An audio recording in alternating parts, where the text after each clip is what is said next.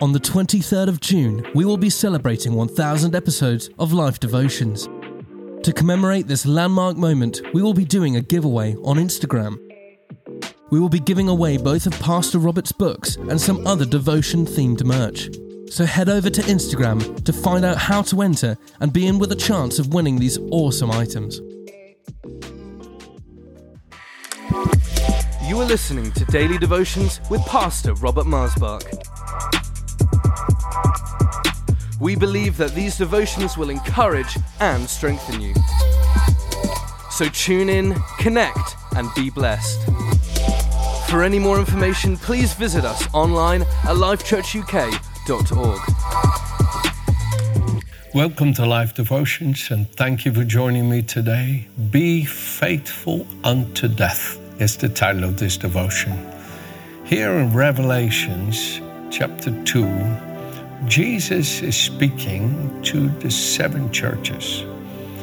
And I personally believe each letter has a word. There's 7 letters from Jesus to the church. Each letter has a word for us. And I believe each letter has a word for every time we're in. Whatever the circumstances of life, you can see how the Lord Jesus Christ speaks to us in the different times of our life. I was ministering in Poland not too long ago near the Czech Republic. And there was a precious man there. Wow, what a beautiful man. And we had lunch together with all the other ministers that were there. And he had been imprisoned for, I think, 18 months in the Sudan and for his Christianity. And it was a horrific experience where he was in a cell that was big enough for 2 people with 7 people. And just the whole thing was a horrific experience, and he was sentenced to life.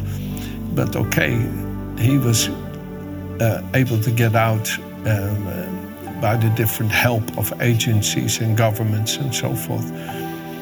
But the meekness that I saw in that beautiful man who had suffered so horrendously in that dark place, that evil prison, was so great, that meekness and humility and the absence of self, a truly crucified with Christ life. And I was overwhelmed sitting with that beautiful man and seeing the light of God shining from his face as he unashamedly bore witness of the love of the Lord Jesus Christ in his heart. There was absolutely not an ounce of doubt in his heart of the living Christ, the living, resurrected, glorified Jesus living in him by the Spirit. It was phenomenal to watch it. And here, in one of the letters that Jesus writes to the church of Smyrna, it's interesting to hear this. Listen closely. Smyrna was a very affluence, am I saying it right? Affluence, prosperous, successful area, extremely prosperous and successful. Sometimes, friends, the places that are most successful and prosperous don't always have the same thought for God as maybe places of great suffering. And I'm not against prosperity, because every good and perfect gift comes from the Father, and God is happy for us to enjoy every good thing He's made. So I'm not against prosperity by any means. No, I'm grateful for it, and I believe God is the source of it, of every blessing. However, to live for it is where we sometimes make a wrong choice, or to think that we'll be more successful in that. I believe personally that God can make you prosperous, like Isaac in chapter 26 of Genesis. He was living in the land of Gerar, in the promised land, and it was a drought, and it was poor there, so to speak, because of the drought and everything. And the Lord says, stay here and I'll bless you here. And he trusted God and obeyed. And he had to work hard to dig wells because there was no rain, no water because of the drought. And he would dig wells, and all he would get the moment he broke through and found water, he'd get strife and so much opposition. You think the Lord says, I will bless you here, and all I have is this. But Isaac kept going and kept going and kept going. And he would dig another well and another well and another well. And God made room for him, and he became exceedingly prosperous. You read it there in Genesis 26. And God was in his success. So I do believe God is the one that is the source of true success, no matter where you are, what the conditions are. But here the Lord is writing to this church in Smyrna, and where they're so prosperous, all the people that live there. And look what it says in verse 8 of Revelation 2. And the angel of the church in Smyrna write, these things says the first and the last, who was dead and came to life. I know your works, tribulation and poverty, but you are rich. In other words, in the natural, you are, in comparison to all the people you live around, really poor. But you're actually phenomenally rich in the heavenly realm. And I know the blasphemy of those who say they are Jews and are not, but are of the synagogue of Satan. I know those people, they say they're of God, but they're so against you, and the nature they express does not come from me, but from the devil. Do not fear any of those things which you are about to suffer. Indeed, the devil is about to throw some of you into prison, that you may be tested, and you will have tribulation 10 days. Be faithful unto death, the title of this devotion, and I will give you the crown of life. Now, he who has an ear to hear, let him hear what the Spirit says to the churches. He who overcomes shall not be hurt by the second death. Oh, what a phenomenal revelation that is, that last statement. Oh, praise the Lord. I know I'm going to be part of the first resurrection, as it talks about in the scripture, and the second death will not be able to touch me. Why not? Because you are faithful unto death. Every one of us, when it comes to this body, will experience death, because this body is called a body of death in the scripture. I think that's Romans chapter 7, that the last part, verse 25 or so. This body is called the body of death. There is in the flesh the nature of Adam, which has in it the sentence against his sin. Because one man sinned, all die because of him, Romans 5 says so, or Romans 6. And so we all have that sentence of death in the flesh. And yet, because of the life of the Son of God in this earthen vessel, we live because of him. We live. We are dead and buried with him in water baptism in the waterly grave, where we are baptized into his death, and we're risen with him to newness of life, and that life is now given into us consistently through his indwelling presence. And yet we live in this body, and in this body, my friends, we all need to be faithful unto death. And that can come in different ways. You see, I die daily, the Apostle Paul says. Some of the circumstances he went through, he was suffering to the point of death, but he was faithful.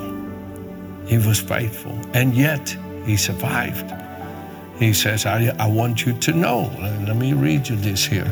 I want you to know, this is 2 Corinthians chapter 1, verse 7 and 8, I think it is. I want you to know about the hard times I went through in Asia. We were really crushed, overwhelmed, feared we would never live through it. We felt we were doomed to die, and saw how powerless we were to help ourselves, but that was good for us. For then we put everything into the hands of God, who alone could save us, for he can even raise the dead, and he did help us and saved us from a terrible death. And yes, we expect him to do it again and again. So yes, friends, we can all face death in some illness, and because we stay faithful to the point of death, bam, we break that barrier that otherwise would have stopped us. But because that faithfulness, we were able to break through that barrier. I believe some of you watching today, you are faced with a barrier, and that barrier keeps saying to you, it's over, it's over, it's over. But you stay in faith. My Father is God. My Father loves me. My Father is always with me. In Him I have life eternal. I am not afraid. I'm not afraid. Oh, what can man do to me? I will not be afraid. I will trust in the Lord. You're staying faithful unto death, and you break that barrier as a witness to your children's children's children. Oh, how we need that kind of spirit of faith today, my dear friends. So let me bring you to the real point of this title. Yes, be faithful unto death, but death is, friends, in an interesting way experienced at times. You see, Jesus, He says in Matthew chapter 5, starting at verse 3, He says, blessed, happy, to be envied, and spiritually prosperous, with life, joy, and satisfaction in God's favor and salvation, regardless of the outward conditions, are the poor in spirit, the humble, who rate themselves insignificant, for theirs is the kingdom of heaven. Blessed are the poor in spirit, for theirs is the kingdom of heaven. You see, when you've come into like a debt to self, debt to the world, as Paul talks about in Galatians. And these things that you used to live for, these things that used to own you and used to control you and manipulate you to serve them, even though they never brought the kind of satisfaction they promised, you're dead to it now. There's nothing wrong. You can enjoy this or enjoy that, but you don't live for it anymore. It doesn't own you anymore. It doesn't control you anymore. It doesn't dictate your attitudes and your sense of well-being anymore. You're dead to it. You see, the poor in spirit, for them is the kingdom of heaven. Look at this here, 2 Corinthians 8. Oh, how I love this little chapter, these first 8 verses. I want to make known to you, brethren, the grace of God bestowed on the churches of Macedonia, that in a great trial of affliction, the abundance of their joy, yes, and their deep poverty abounded to the riches of their liberality. For I bear witness that according to their ability, yes, even beyond their ability, they were freely willing, imploring us with much urgency that we should receive the gift and the fellowship of ministering to the saints. And not only as we hope, but first they gave themselves to the Lord, and then by His will, by the will of God to us. You see, these people experienced the grace of God, that despite that they had suffering, they were offering themselves to serve. Despite that they had poverty, they wanted to give. Despite that they had suffering, they had joy. They were poor in the natural, but rich in the heavenly. And I believe, friends, let's not wait until the day that we lay off this body to enter in the reward of the great riches of glory that await all those that are loyal and faithful to Him unto death. But let us today begin to experience these glorious riches by, yes, being dead to the world and all of its allure, and to not be enticed with it anymore to begin to live for, but to live for the kingdom of heaven. And yes, and then watch how God richly blesses us and how we can enjoy His favor and His blessings upon our life. In Proverbs chapter 23, Proverbs chapter 23, here it is. It says in verse 4 and 5, do not overwork to be rich because of your own understanding. Because of your own understanding ceases. Will you set your eyes on that which is not? Okay? If we live to just get rich in this world, the exchange is that we end up poor when it comes to the spirit realm. But if we trust God to bless the work of our hands and to bless God to provide and to prosper us, it isn't that we do nothing and sit back. No. God's prosperity does not come by us being lazy. That is not a characteristic that honors God, but that we honor Him by how we give a good day's work or serve or honor people that we're obligated to or responsible to. But it is God who begins to bless us. We don't live for the riches of the world, but the Lord freely gives them for us to enjoy and to be able to bless others with.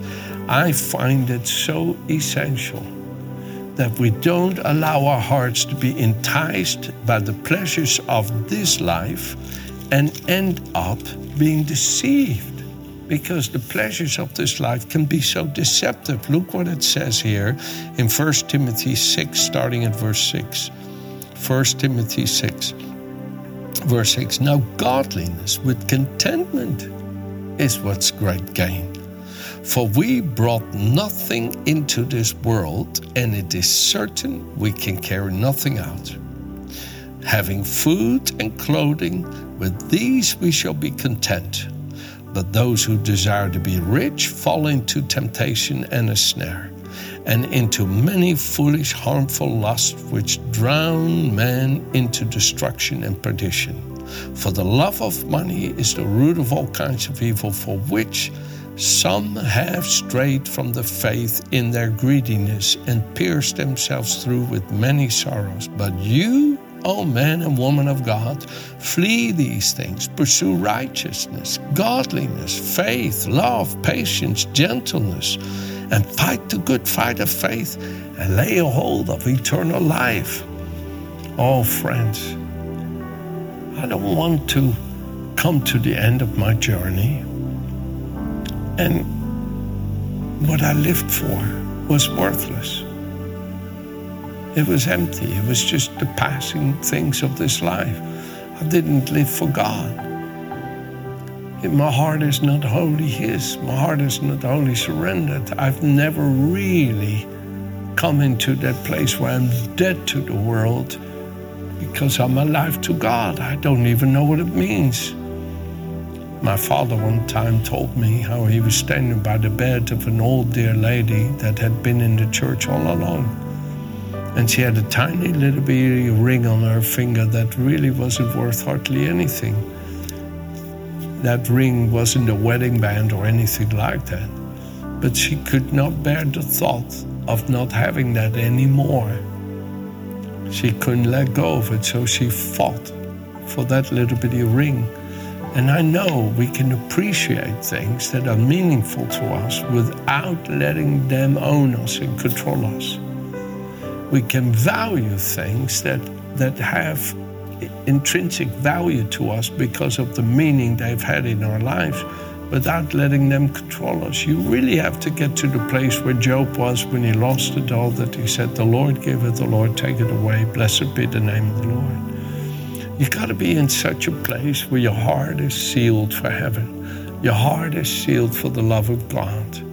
And your true love is in God and not the passing things of this life. And when you then are faced with challenges in life and all of a sudden death comes calling to you, there is nothing in your heart that questions your Father's love for you. You're wholly given to Him. You're wholly committed to Him. You're wholly surrendered, and you can gladly surrender all these earthly things to the other generations and enter into your heavenly reward. Be faithful unto death is what I'm talking about. Amen? Have a good day.